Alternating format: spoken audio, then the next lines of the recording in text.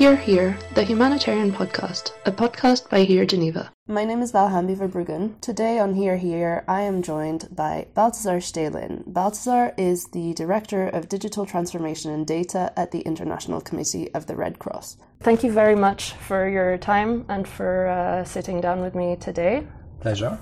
It makes sense to start with the data breach from January. Yeah, I can say a few words about it. So indeed, we realized in January 2022 that our systems had been attacked by a sophisticated cyber attack, and that data sets were breached of over 500,000 people. And these were actually data related to a family link network of the Red Cross and Red Crescent societies. We immediately informed the public very transparently, and of course also our partners, on that breach, also clearly deactivating the system, rebuilding it, reinforcing the security, and of course doing the whole work of reaching out to the partners who reached out to the data subjects. And up to today, we haven't had any indication that the data was published or traded. We haven't been approached with any kind of ransom demand, but we preferred to really communicate the worst case scenario, and that is that these data sets were exported. We don't know what was exported or exfiltrated, but unfortunately we have to start from the worst case assumption. They had the technical means to do so, and I think it's shown a spotlight on the fact that humanitarian actors are not exempt from cyber attacks, and that we need to be particularly careful about our cybersecurity. It's a challenge for humanitarian actors. It's a question also, what kind of degree of cybersecurity should humanitarian actors aim for? Are we looking at weapon grade kind of cybersecurity? We have to be extremely transparent about the standards we apply. We have to be very transparent when such an incident happens. And we have to, of course, as a protection actor, be very careful about the fallout. For us, our key concern was, of course, could harm come to the people whose data we have had in this system, and that is in a way the driving motivation where we try to mitigate the risks. I mean, we are going to get into more detail in terms of the risk management, but I thought maybe it would be a good idea to just lay out the terms. I've seen the incident at the ICRC talked about both as a cyber attack and as a data breach. What's the difference between those two things? I think that the cyber attack is an attack that could have different impacts on systems. It could be paralyze a system, for instance. That's what we see in ransom attacks. So you can hijack a system and people can't use it any longer. The screens are blocked, and very often that's of a criminal nature. And you can afterwards, of course, try to force an organization to then pay in order that the systems become accessible again. That may or not then be accompanied with an attack against your data. I think a data breach means that the systems, if I use the real world example of a wall is being breached, it means that people managed to get through your defensive walls and managed to get into the space where there is data. And that means that this data was accessed by non-authorized persons or entities or groups, and that you cannot exclude that they, on one hand, they can just have a look at specific data sets, but they can also, of course, exfiltrate data, can try to steal data. Now, they could theoretically also delete data, or they could simply copy it and leave the data behind. They could manipulate the data. So I think there is various forms of harm that could be inflicted upon your data. This maybe spotlighted questions around data management and data security, but one of the things that came out quite a bit afterwards was the ICRC isn't the first organization to whom this has happened, they're just the first to speak about it. And so in light of all of this, what personal data do you think should agencies be collecting? It's a very good question. I mean, one of the data protection principles is actually data minimization. So the idea is that you do not collect unnecessarily data, and that you are also, of course, very thoughtful about how you store it, where you keep it, how long you keep it, when do you delete it, that you spell out clear rules, clear commitments. And I think what we did at the ICSC is that we have very clear and publicly shared data protection standards, and that are independently monitored by an independent control commission that can also be seized by data subject if they feel that their rights have been infringed upon by the way we manage data. So we have, and it's perhaps ironic, been very forceful and arguing and pleading for a strong data protection. And in this sense, of course, I think it's the fact that we were ourselves now victim of a sophisticated cyber attack was for us a terrible blow. That's clear. It was a shock. But I hope that this attack, but also the way we tried to lead by example in terms of transparency, provides a catalyst for the humanitarian sector to really take this issue of humanitarian data and how we best protect it very seriously. And I think there is an element also of a non-attack. In the physical world, the ICSC, its delegations, its staff, tries to convince people not to attack it in the first place. We don't have military escorts, if you allow me this parallel. We go around the world in our cars, and our best defense is actually that belligerents do not attack us in the first place. And that very often can be belligerents, but it can also be criminal groups. We depend on this acceptance. And I think if we transmit that now into cyberspace, I'm not sure that cybersecurity efforts of humanitarian organizations will always be stronger than sophisticated attackers. I think there are certain actors that have a sophistication, and we see it, that they can penetrate even defense establishments. So it is very difficult for a humanitarian organization to get to that level. So I think part of our security in that cyberspace is also convincing people not to attack us in the first place, as we do in the physical world. And all these efforts go hand in hand and have to be as transparent as possible. Yeah. Still on the collection aspect, who do you think should be collecting the data? So I was reading this report by GPPI, I think it was issued this year, where they explained that a lot of the time it's implementing partners who collect the data, but then it's not the implementing partners who are sharing the data afterwards and sharing it back up for reporting purposes with donors. So how do you factor that in? Because obviously it diffuses chain of command isn't the right term, but you get what I mean. No, it's an excellent question. So as I said, clear standards are important, and standards also have to be clear on who actually, manages the data and has the accountability for the management of the data, for the handling of the data. The data ultimately belong to what you call in jargon the data subjects, which are really the people whose data we here talk about if we talk about personal data. So they are the owner of the data as data subjects. But there are clear responsibilities. Now, ICSC, we do not have a model contrary to some of the big UN agencies where we essentially work through implementing partners, but we have 20,000 women and men in some 100 countries around the world, and we do most of our activities ourselves. So in this sense, the implementing partner issue is not a key issue for us, because for the ICSC data, we do have, in a way, it's our own staff doing it. But what is interesting, that the system that was breached is a system of family links. And in order to re-establish family, you need, of course, various partners, and the Red Cross and the Red Cross network with over 190 national society, Red Cross and Red Crescent society in different countries. A number of these societies, over 60, use the system. So indeed, the system that was breached was actually containing data that were managed essentially by national societies, and that added a certain complexity to the crisis. Mm-hmm. So how do you ensure a principled approach to humanitarian data? I think what you have to do is try to be thoughtful about how you manage and process the data. And that means also that the technological solutions that you use have to be well assessed through data protection impact assessment. So typically, before we deploy any tool, we must make a data protection, that it's standard practice at the ICSC, a data protection impact assessment. What does it actually mean for the people, and what kind of technology can we use to be in sync with the data protection rules? So, of course, in the first place, you need to have policies on these issues, and I believe also that a responsible approach is that these policies are openly shared with the public, that they can also see against which standard do you hold yourself accountable for. And of course, another big part of it is indeed that you try to do what you can with regard to the cybersecurity to be state of the art and that you are also very transparent with the people you try to protect and assist in terms of rules that are applicable. Now, there are, of course, difficulties. If you, say, go into a besieged city with a team of 4 people and they have to try to take under fire, bring medical supplies to a hospital, and you talk to people, how can you explain what are your rules? If you talk to them, if you take any kind of data from them, I think in the heat of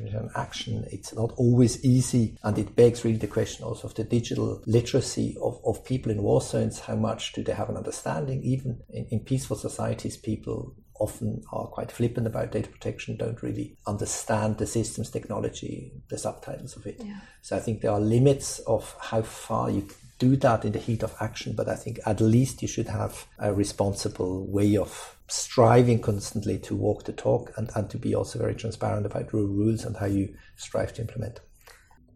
We'll get a chance to come back to digital literacy in the next episode of the podcast. But so the DPIA, that's at the project or program design phase. You said that was standard ICRC policy. Do you know if that's the case for other international organizations? I think it's an interesting question. I'm not sure it's necessarily a standard because you need experts to do so. So you need, of course, a data protection setup of experts and you need certain rules. So I would, before you come to the impact assessment, I would sort of say how many of the humanitarian organizations have data protection rules and policies, and then how do they try to implement them, and then in the implementation phase, you come to the data protection impact. So I would even ask the question at the high level, how many of the organizations have policies, and then how have they equipped themselves to implement those? And perhaps the third part is who verifies that this implementation takes place. And I believe there are different degrees of maturity among organizations on data protection, but I see a growing interest and a growing move towards going towards such standards. I think the humanitarian organizations will increasingly be challenged and held accountable on how they manage data. And it is for me today part of being a professional humanitarian organization that you have these standards. But I don't think that everybody has these rules and the capacity to implement them.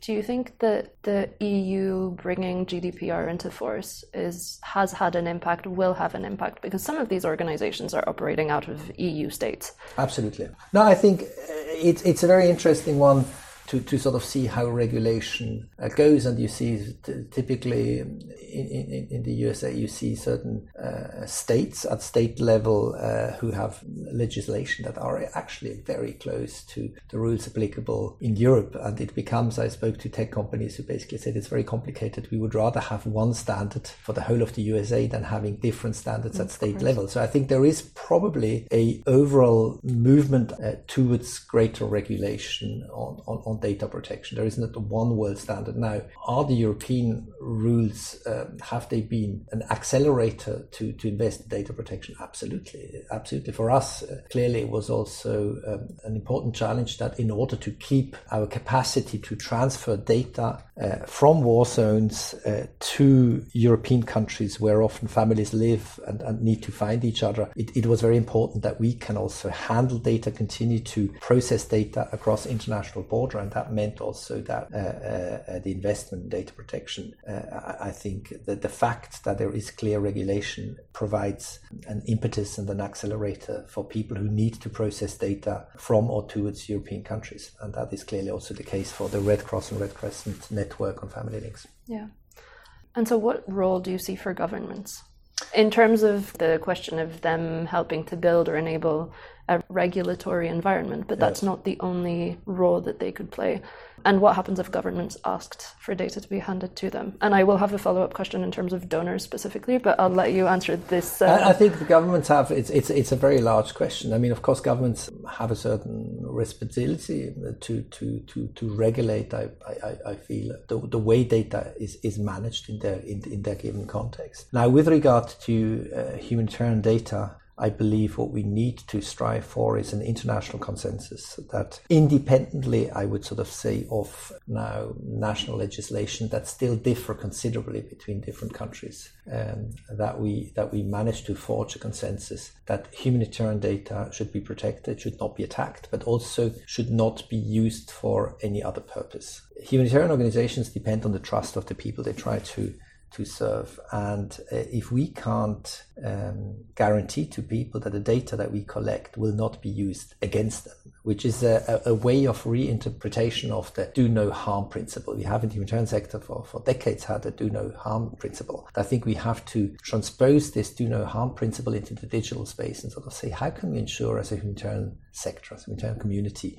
that what we do doesn't cause unintentionally harm? And in the digital space, that needs an understanding of technology, of impact of technology. But we can't control it all ourselves as humanitarian actors. There's part of it that we can control and that we should control. But there are also parts of it where we have to, I believe, lobby and convince states to basically refrain from asking humanitarian actors to share data that then would be used for any other purpose than humanitarian. Now, ICC, we have privileges and immunities. We have a clear-cut mandate under the Geneva Convention, under international humanitarian law, which shields us to a certain extent against attempts to take our data lawfully and use it against people. But the humanitarian sector, not all organizations have these privileges and immunities. So I think there should be a larger debate on ensuring that sort of the sanctity of humanitarian action is also respected in the digital space. And it's a little bit more complex because you see it if an NGO gets attacked, if someone gets killed, if someone gets kidnapped, if someone's delegation gets broken in, or you see it less if it happens in the digital space. It's perhaps less easy to grasp, but it's a variation of the same theme. You mentioned when you say international standards, because I'm going to make a parallel with GDPR again, and with what you mentioned earlier about having, what is it? Is it a supervising kind of? Yeah, we have an independent commission, a control commission on our own handling of the data protection. When you say independent commission, so they're not part of ICRC? That's correct. It's a mixed commission. There are some members of our governance and there are some external members. Okay. Do you think if the humanitarian community needs to strive towards international standards, should they also strive towards a kind of supervisory authority of humanitarian data in the same way that is meant to exist under GDPR? I'm not absolutely sure that the solution is a sort of centralized supervisory body, but I think in order to be credible, organizations with their specific mandates should at least clearly be able to be in a position to show how they, not only what kind of rules they play with, but also how do they have these rules verified. It's interesting, it echoes a little bit, even if it's a very different theme, the issue of sexual misconduct in the humanitarian sector, and how do you ensure that rules that people stand for are being implemented. There was also discussion, should there be one centralized supervisory body? I'm not a big believer that these centralized bodies really are the best solution forward, but I think humanitarian organizations should really be able to convincingly explain on how they have found solutions to really apply these rules and do so. But if I may open a slight tangent remark, I think the kind of requirements to be a responsible humanitarian operator in today's world are going up. I've seen it for over 20 years, and it becomes more and more complex to, in a way, meet all these requirements that are required from us today. And I think also in the whole issue of localization of smaller organizations, it becomes more and more stressful to be an operator, and all the systems and processes and rules and policies and supervision that you should have in place can become a real challenge for a smaller operator to lift it. So I think there is an issue of knowledge transfer, of cooperation, of joint learning in order that this doesn't become a threshold that is so high that it sort of squeezes out smaller organizations. This is actually a great segue to my next question, because it is the implementation of those processes is partially donor driven. And so my question is, going back to the question earlier about the role for governments, how feasible do you think it is that the same governments who set all of these processes and reporting mechanisms that are incredibly heavy and incredibly bureaucratic, how feasible is it for it to be these same governments who establish the regulatory frameworks? Isn't there some contradiction between them saying we want all of this data collected and fed back to us? Does it make sense to expect them to be the ones saying, actually, you shouldn't be collecting that much data? Or do you think that push for the regulatory framework needs to come from within? It's quite a few different questions. Perhaps a first remark is that if I sort of look at our trajectory, our investment in data protection preceded any donor pressure. So I think we invested in it and became a voice arguing for the importance of data protection before there was any pressure from governments. Can I ask where that stemmed from? Was it As I said, one of the operational considerations was really, we realized more and more that the transfer of data, it came from an operational problem. We realized more and more that as an organization that works around the world and needs that data circulated, has since the inception of the ICRC, we have always had a lot of sensitive data.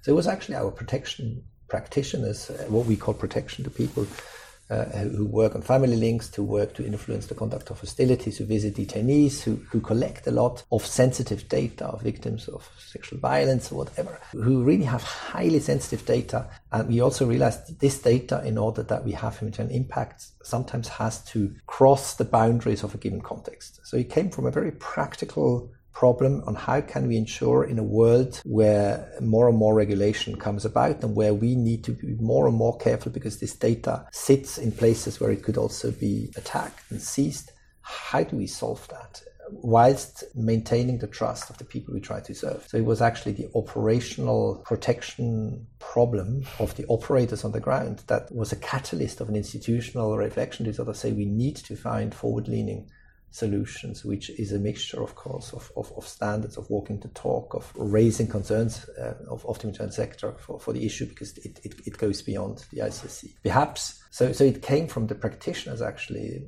and then more and more became then a setup that also produces, of course, policy that tries to influence the sector, that engages in research and development to find solutions, because some of the commercially available solutions aren't always totally adequate for it. Now, I think there are differences between organizations. Some organizations, if you are, say, an organization purely doing relief to communities and you hardly collect any personal data, the kind of data sets that you need to collect in the exercise of your function may be less delicate than if you visit prisoners of war, detainees, political detainees, persecuted people in war zones. So I think there are different degrees of sensitivity around the data that different actors collect. I think in a natural catastrophe, perhaps the risk of misuse of data against people is a little bit lower than if you are in a war zone. So I think we have also to always look at it from what is an organization doing, and that's exactly the risk assessment. You need to really look at the risk and assess the risks for the people, and then find the right solutions and the right mitigation measures. There is no one size fits all. And also, in a way, the standards that government sets. I don't believe today that donor governments, for the time being, exercise an enormous pressure on organizations to invest in data protection. I don't see it. Do you think they should? I believe it will come. I think it has, at the very least, to be on the table as a policy consideration, to sort of say, depending on what kind of organization I finance and I support, and the kind of data, it has to be on the table, depending on the sensitivity, depending on whether personal data is being collected or not. It's not every humanitarian actor will necessarily collect personal data. I think there are humanitarian actors who essentially work on systems that hardly have any personal data. So I think that we really have to look at it at a case-by-case basis. But if a humanitarian organization collects a lot of sensitive data, personal data, it should absolutely be part of a dialogue. And I think donors have to ask these questions. And yes, I believe that the responsibility of people collecting personal data, independently now of the applicable jurisdiction, needs to be addressed. For me, it's part of today's overall professional attitude that you should have. And on that note, Balthazar, thank you so much for joining me today.